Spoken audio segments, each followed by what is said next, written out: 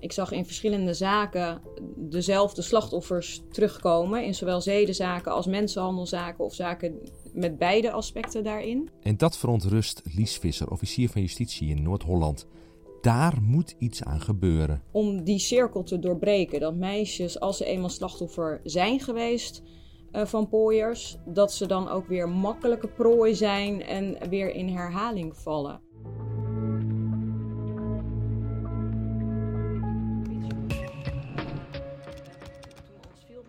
We zijn in Haarlem in een grote ruimte met 3 mensen. Lies Visser is er, paroolverslaggever Paul Vugts. Hij tipt mee voor een stuk in de krant. En Ineke van Buren is er van het leger des Heils. Zij komt veel in contact met kwetsbare meisjes. Wat kun je nou doen om echt verandering te creëren met elkaar? Dus ik vond het een heel mooie uitdaging om met elkaar te gaan denken. Van, kunnen we iets gaan proberen wat buiten de reguliere paden is, zeg maar. Voordat we daarop komen, eerst een voorbeeld van met welke problematiek we hier te maken hebben. Over het scheve beeld tussen beeldvorming van buitenaf en de keiharde realiteit. Olga, die stond achter het raam op de Nieuwstad in Groningen. Mm-hmm. En die vrouw werd altijd neergezet als het prototype van de happy hooker. De vrouw die er ontzettend veel plezier in had. Een mooie vrouw, goed lachse vrouw. En de politie en de gemeente namen ook mensen mee om met haar te praten. En dan vertelde ze dat ze een geweldig beroep vond en al die negatieve praten, et cetera. Mm-hmm. En na 8 jaar stapte zij naar een agent toe en zei: ik ga nog liever dood dan dat ik nog 1 dag werk. Het was een Bulgaarse vrouw onder invloed van 1 pooier die haar fysiek en mentaal terroriseerde. Wat waren nou stappen geweest dat wij in de breedte hadden kunnen zien dat het niet goed met jou ging? Ja. En jij lachte altijd. Dus toen zeg je, ja, die man die zei, was wel heel boeiend, van de politie houdt je in de gaten. En voor mij, want hij zat gewoon in Bulgarije. En als ik hoor dat je 1 dag niet lacht, dan ben je voor mij.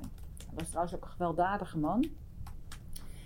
Maar dit was ook zo'n vrouw die dus altijd in gesprek was met de media over hoe leuk het was om in de prostitutie te werken. En ineens kantelde het hele beeld. Nou zeg ik niet dat iedereen die zegt ik vind het leuk ook onder dwang werkt, hoor. Maar dit was wel ook zo'n verhaal wat ook tot mijn verbazing wel heel erg toen kantelde.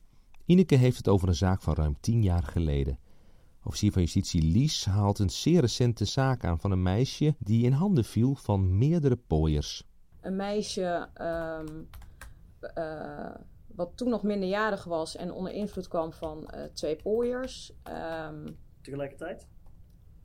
Onder invloed van 2 pooiers tegelijkertijd? Of die werkten samen. Dus 2 jongens die haar inderdaad zelf misbruikt hadden.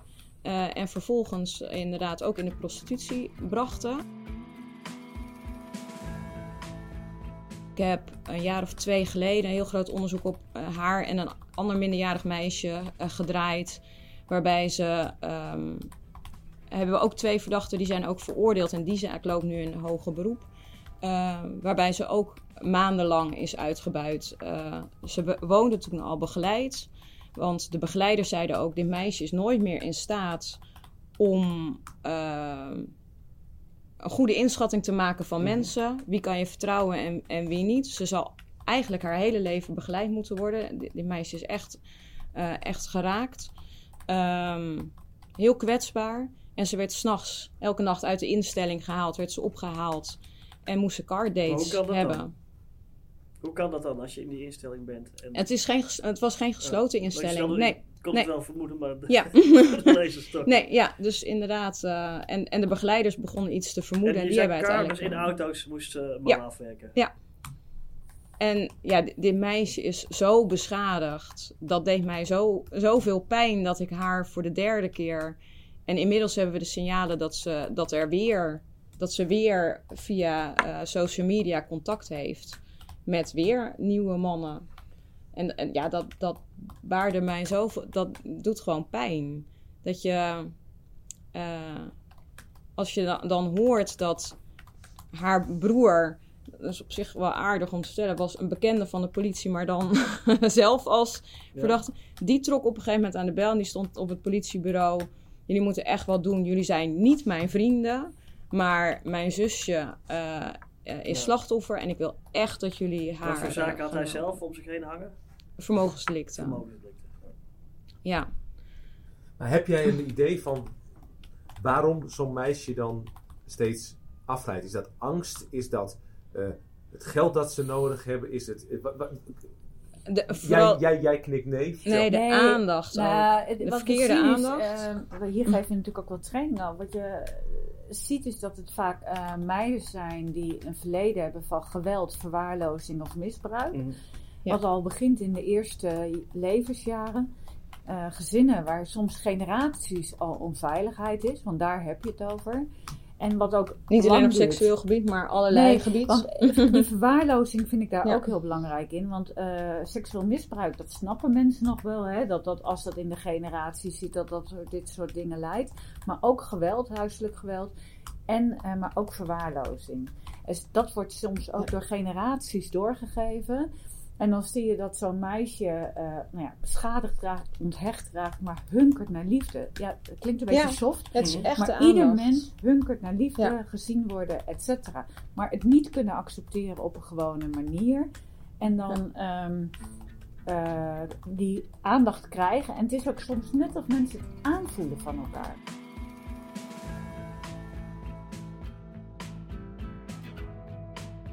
Ja, we hebben wel gehad dat je bij wijze van spreken met een meisje in een zaal komt waar veel mensen zijn. En dan legt ze contact met de jongen en dan denk je, nou is echt de meest foute jongen in deze zaal. Hoe krijgen ze het voor elkaar? Dus het is een soort voelen. En een stukje thrill-seeking zit er ook wel in. Ja, dat zien bij we de ook jonge vaak. meiden. En dan zo'n jongen, wat je dan ook ziet, die is in staat om op bepaalde momenten heel intiem te zijn met zo'n meisje. Dus echt even haar te zien. En verder heel erg misbruik van haar te maken. En wat we zien, er zijn ook best wel wat onderzoeken gedaan met de achtergronden van de jongens. Juist de laatste tijd. Ja. Dat nieuwe onderzoek van het CKM. En daar is CKM is? Het Centrum Kinderhandel Mensenhandel. En daarin komt ook wel naar voren dat de achtergronden van deze jongens ook best wel overeenkomen met de achtergronden van die meiden. Dus ze herkennen ook wel wat in elkaar. Van een stukje zoeken naar aandacht, een stukje beschadiging, onthecht zijn en dergelijke. Dus die vinden elkaar daarop. Ja, en wat je ziet als zo'n meisje bijvoorbeeld in een instelling komt. En die meiden, die zijn continu in een soort gevecht met hun omgeving. Hè? Dat zie je bij onthechte mensen. Die vinden dat heel moeilijk om daar gewoon in aan te sluiten. Dus als je zegt, we gaan om 6 uur eten, is de neiging om te zeggen, waarom 6 uur? Ik wil 6:15 eten. In plaats van, prima. En dus die is continu in strijd met de omgeving. Dus hulpverleners en anderen hebben heel erg de neiging om in de beheersing te schieten naar zo'n meisje. Van doe nou eens wat we zeggen, hou je aan de regels, et cetera. Dus dat wijst zo'n meisje weer af. En wat is dan de reactie? Die jongen weer bellen, die er af en toe wel zag. Toch die bevestiging zoeken. Dus ze zoeken steeds weer die contacten op. Ook al is het foute aandacht. Ja, en die momenten van aandacht zijn vaak heel incidenteel. Hè? Het zijn kleine druppeltjes aandacht. Maar zou eigenlijk politie en hulpverleners en die moeten dan haar proberen die aandacht te geven zodat ze eruit kan. En dat gaan we met mooie oplossing. Dat denk ik wel. Ja. Wat ik altijd hoor, niet alleen in deze branche, maar mensen die hulp nodig hebben, dat ze eindelijk iemand vertrouwen van de overheid als dat al gebeurt en dan weer over worden gedragen aan iemand anders. Ja, nou, jullie hebben ons Field Lab ongeveer samengevat. Wat zijn de oplossingen? Ja, we zijn nieuwsgierig naar de oplossing. Het probleem is benoemd. Maar hoe pak je het probleem dan aan? Duidelijk is dat het Openbaar Ministerie en het leger des Heils daar een rol willen pakken. En ook is duidelijk dat er vaak argwaan is tegen hulpverleners, tegen mensen van de overheid. Het plan? Een pilot dat eerst gaat lopen in Noord-Holland. 2 mensen worden gekoppeld aan een meisje of een jonge vrouw. Allereerst iemand uit haar eigen omgeving, vertelt Lies. De arm om haar heen, degene die er onvoorwaardelijk is, langdurig ook is. Is dat een hulpverlener? En dat is iemand uit haar eigen omgeving die zij het liefst zelf kiest. De basketbalcoach bijvoorbeeld. Of de buurvrouw waar ze goed mee praat. De moeder van een vriendinnetje. Ja. En iemand die ook al valt ze in herhaling. Ze kan er altijd bij aankloppen en ze kan altijd haar verhaal kwijt. Maar die moet zij nou eigenlijk bijna aandragen, of niet? Dat is wel de bedoeling, ja. En dan staat er achter deze man of vrouw de hulpverlener in de meer klassieke zin. Die moet de praktische zaken gaan regelen en stelt vragen. hoe ziet nou jouw droomtoekomst eruit? Wat zou je willen doen? En als dat meisje zegt, ik noem maar wat, nagelstyliste. Lijkt me superleuk om dat te gaan doen. Wat kost dat? Waar kunnen we een opleiding?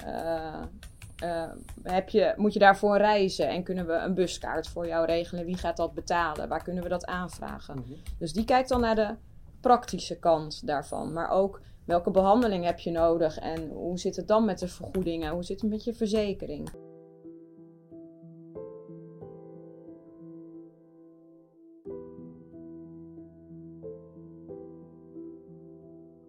En een van de belangrijke dingen, dat noemde jij wel, is dat deze meiden hebben heel vaak helemaal geen verwachting van zichzelf voor de toekomst. Hè? Want alles breekt ze bij de handen af. Niemand gelooft in ze. Dat is een hele belangrijke. Heel ontwricht normbesef. Ja, zeker. Maar ook helemaal geen droom. Wat bedoel je daarmee? Ze leren van hun pooier een heel ander normbesef.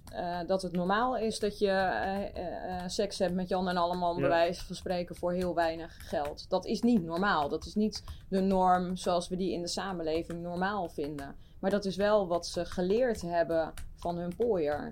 Ja, en hoe leren ze dat weer af?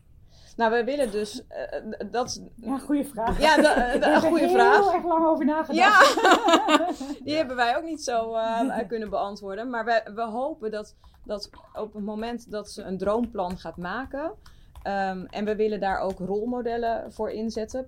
Praktische rolmodellen. Nou, ik noemde het voorbeeld van die nagelstylisten. Ga een dagje meewerken in de nagelsalon. Hoe ziet dat eruit? Hoe heet dat ook? Stagiair. Ja, als je het leuk vindt om bij de parkeerwacht te worden, ga een dagje meelopen. Maar ook willen we kijken naar bekende Nederlanders. We kijken naar bijvoorbeeld de ambassadrices voor Free a Girl. Influencers.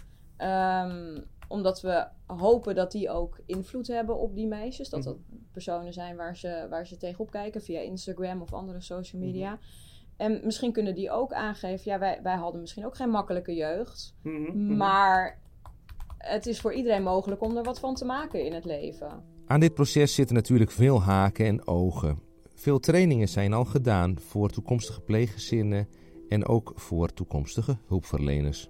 Ieder meisje die je uit de gedwongen prostitutie kan houden, is er één en dat is winst. En om dat te kunnen doen moet je contacten leggen in de omgeving van dat meisje of van die vrouw. En daar legt Paul Vugts wel de vinger op de zere plek. Nou ja, de strategie van veel pooiers en loverboys, dat pooierboys zeggen jullie tegenwoordig, denk ik, is natuurlijk alles afkappen, zodat je het meisje voor jezelf hebt. Maar hoe breek je dat dan weer? Hoe breek je dat fenomeen af en bouw je dus een nieuwe normale toekomst? Nou ja, met name door positieve ervaringen op te bouwen. En het gesloten plaatsen op zich is eigenlijk ook weer een afstraffing van een meisje in een omgeving komen waar heel veel mensen zitten die ook met grensoverschrijdend gedrag bezig zijn. Ja. Dus je komt weer in een wereld terecht, of met meiden uit dezelfde achtergrond, vaak ook nog met jongens. Dus bij wijze van spreken nieuwe loverboys. Dus dat is een heel onveilige situatie waar je plaatst. Dus je hoopt door ze in een gezondere omgeving te plaatsen, positieve mensen eromheen te plaatsen, een gezond nieuw netwerk op te bouwen. En te leren dromen en succeservaringen op te doen. Uit onderzoek is wel gebleven dat als meiden uitstapte uiteindelijk en een nieuwe toekomst begonnen. En je vroeg later, wat heeft je nou het meest geholpen? Dan denk je van, ze gaan zeggen therapie of zo. Maar dat was, bijna alle meiden zeiden dan zoiets als dat ik certificaten haalde voor een opleiding of zo. Ja. Of dat ik ergens in succesvol blijkt te zijn. Behalve dat ik wat kan. Dat je toch echt iets kunt. Ja. En we hebben dit plan ook voorgelegd aan voormalig slachtoffers of ervaringsdeskundigen, hoe je ze wil noemen. Ja. En die hebben ook aangegeven, zo'n vertrouwenspersoon, dat was echt iets wat ik miste. Ja. Terug naar het voorbeeld in het begin van deze podcast. Olga. Haar lukte het een carrière op te bouwen buiten de prostitutie. Ja, Olga. Die is rechten gaan studeren en heeft stage gelopen op het OM. Nou, dat is toch een heel mooi succes. Ik dacht, zo maken ze trouwens niet elke dag mee, maar dat vond ik wel een fantastische situatie. Ze had ook een conservatorium gedaan, toch? Ja, het was een hele intelligente vrouw. En, maar dat is het schrijnende. Het is natuurlijk altijd even schrijnend. Maar als zij dus juist met haar achtergrond zo lang heeft gepropageerd dat het... dan ben je toch in onbedoeld en zij is natuurlijk vooral slachtoffer, maar onbedoeld ook een negatief rolmodel geweest. Zeker. Ja. Ja, en ik heb ook een meisje, dat is wel een bijzonder, want een Hongaars meisje met net zo'n achtergrond. Want dit is natuurlijk niet typisch Nederlands wat we nu beschrijven. Dus die had zeg maar in deze omstandigheden voor onze meiden in Hongarije gezeten. En jaren in de prostitutie gewerkt, kwam vast te zitten. En die dacht op een gegeven moment, had ze gehoord, wil je eruit komen, dan moet je naar Nederland gaan. Want daar hebben ze uitstapprogramma's. En wel bijzonder, hè. Dus die heeft toen de Pooiers zover gekregen dat hij er naar Nederland liet gaan. En dat heeft nog jaren geduurd om uiteindelijk daar goed in te rollen. Maar die heeft toen, en toen stond ze nog achter het raam, is ze een sociale opleiding gaan doen. En die werkt nu als prostitutie-maatschappelijk werker. Vind ik geweldig. Helemaal uitgestapt. En het is ook fantastisch om te zien hoe zij wel mensen kan bereiken. Want ze kent... die strijd. Ja, ze kent de strijd, maar ze kent ook de leegte, de afwijzing, het gevoel, et cetera. En het is zwaar, maar dat zijn echt dingen die me echt kunnen raken. Ik vind dat zo mooi, dat soort mensen. Het was een Hongaars meisje, toch? Ja. En we zien we hebben nou een Hongaars en een Bulgaars meisje, maar zijn er ook Nederlandse meiden zeker waarvan je wel, van de... Ja. Kijk, in de sneepzaak. Ja. Nou ja, zeker, maar ik bedoel ook... er zijn ook een paar mensen die af en toe wel in de media zijn, hè, die wel naar voren stappen en zeggen, ik wil mijn verhaal wel doen. Zoals Samen van de meiden. Ja. En er is zo'n pool nu van meisjes die zich wat verenigd hebben. Van wij zijn uitgestapt en we willen ook wat betekenen. We willen de hulpverlening trainen. We willen de politie trainen. We willen voorlichting geven met elkaar. Dat vind ik wel een heel mooi initiatief. Er zijn een stuk of 10 meiden die dat samen doen. Dus je ziet dat meiden ook wel meer opstaan, die echt uit zijn gestapt en zeggen, we hebben ook wel wat te vertellen. En we willen niet meer, het mooie is ook dat je dan vaak ziet dat ze zeggen, we willen ook geen slachtoffer meer zijn. We zijn ons hele leven slachtoffer geweest. We zijn survivor, we hebben wat te zeggen. En luister eens, overheid, we hebben jullie ook wat te vertellen over jullie beleid, over jullie aanpak. Laat ons meepraten. Vind ik fantastisch. Tot slot. Op tv was laatst een 4-delige documentaire serie te zien. Het heette Ik word prostituee. Daarin wordt de weg van de 35-jarige Yvette gevolgd die zij aflegt in de prostitutie. Officier van justitie Lies Visser over de invloed van zo'n programma op kwetsbare meiden. Ik wil echt niet de discussie aangaan over je doet het wel of niet vrijwillig. Of wat geef je een rooskleurig beeld, dat moet anders. Maar ik vind het wel zorgwekkend als dit getoond wordt juist aan die kwetsbare meiden. En dat wellicht Pooiers het ook gebruiken als... Kijk naar het programma, het is hartstikke leuk, het is hartstikke een mooie wereld. Ik zou... en we hoorden ook dat dat gebeurde. En dat gebeurde ook. En daar zit vooral mijn angst in, dat we juist die kwetsbare vrouwen die al op dat randje zitten... die zou ik het liefst willen beschermen. Het is niet alleen die mooie wereld die je op tv ziet of in tv-series met Angela Schijf en Birgit Schuurman. Het is een andere wereld. En ik hoop gewoon niet dat dat soort programma's als van Yvette gebruikt worden of misbruikt worden eigenlijk door de Pooiers. Je luisterde naar een podcast van het Openbaar Ministerie over onze plan om kwetsbare meiden uit de gedwongen prostitutie te halen. Deze podcast kwam tot stand in samenwerking met het Parool en het Leger des Heils. Meer podcast luisteren van ons? Ga dan naar je favoriete podcast-app en toets in Openbaar Ministerie. Tot in mei.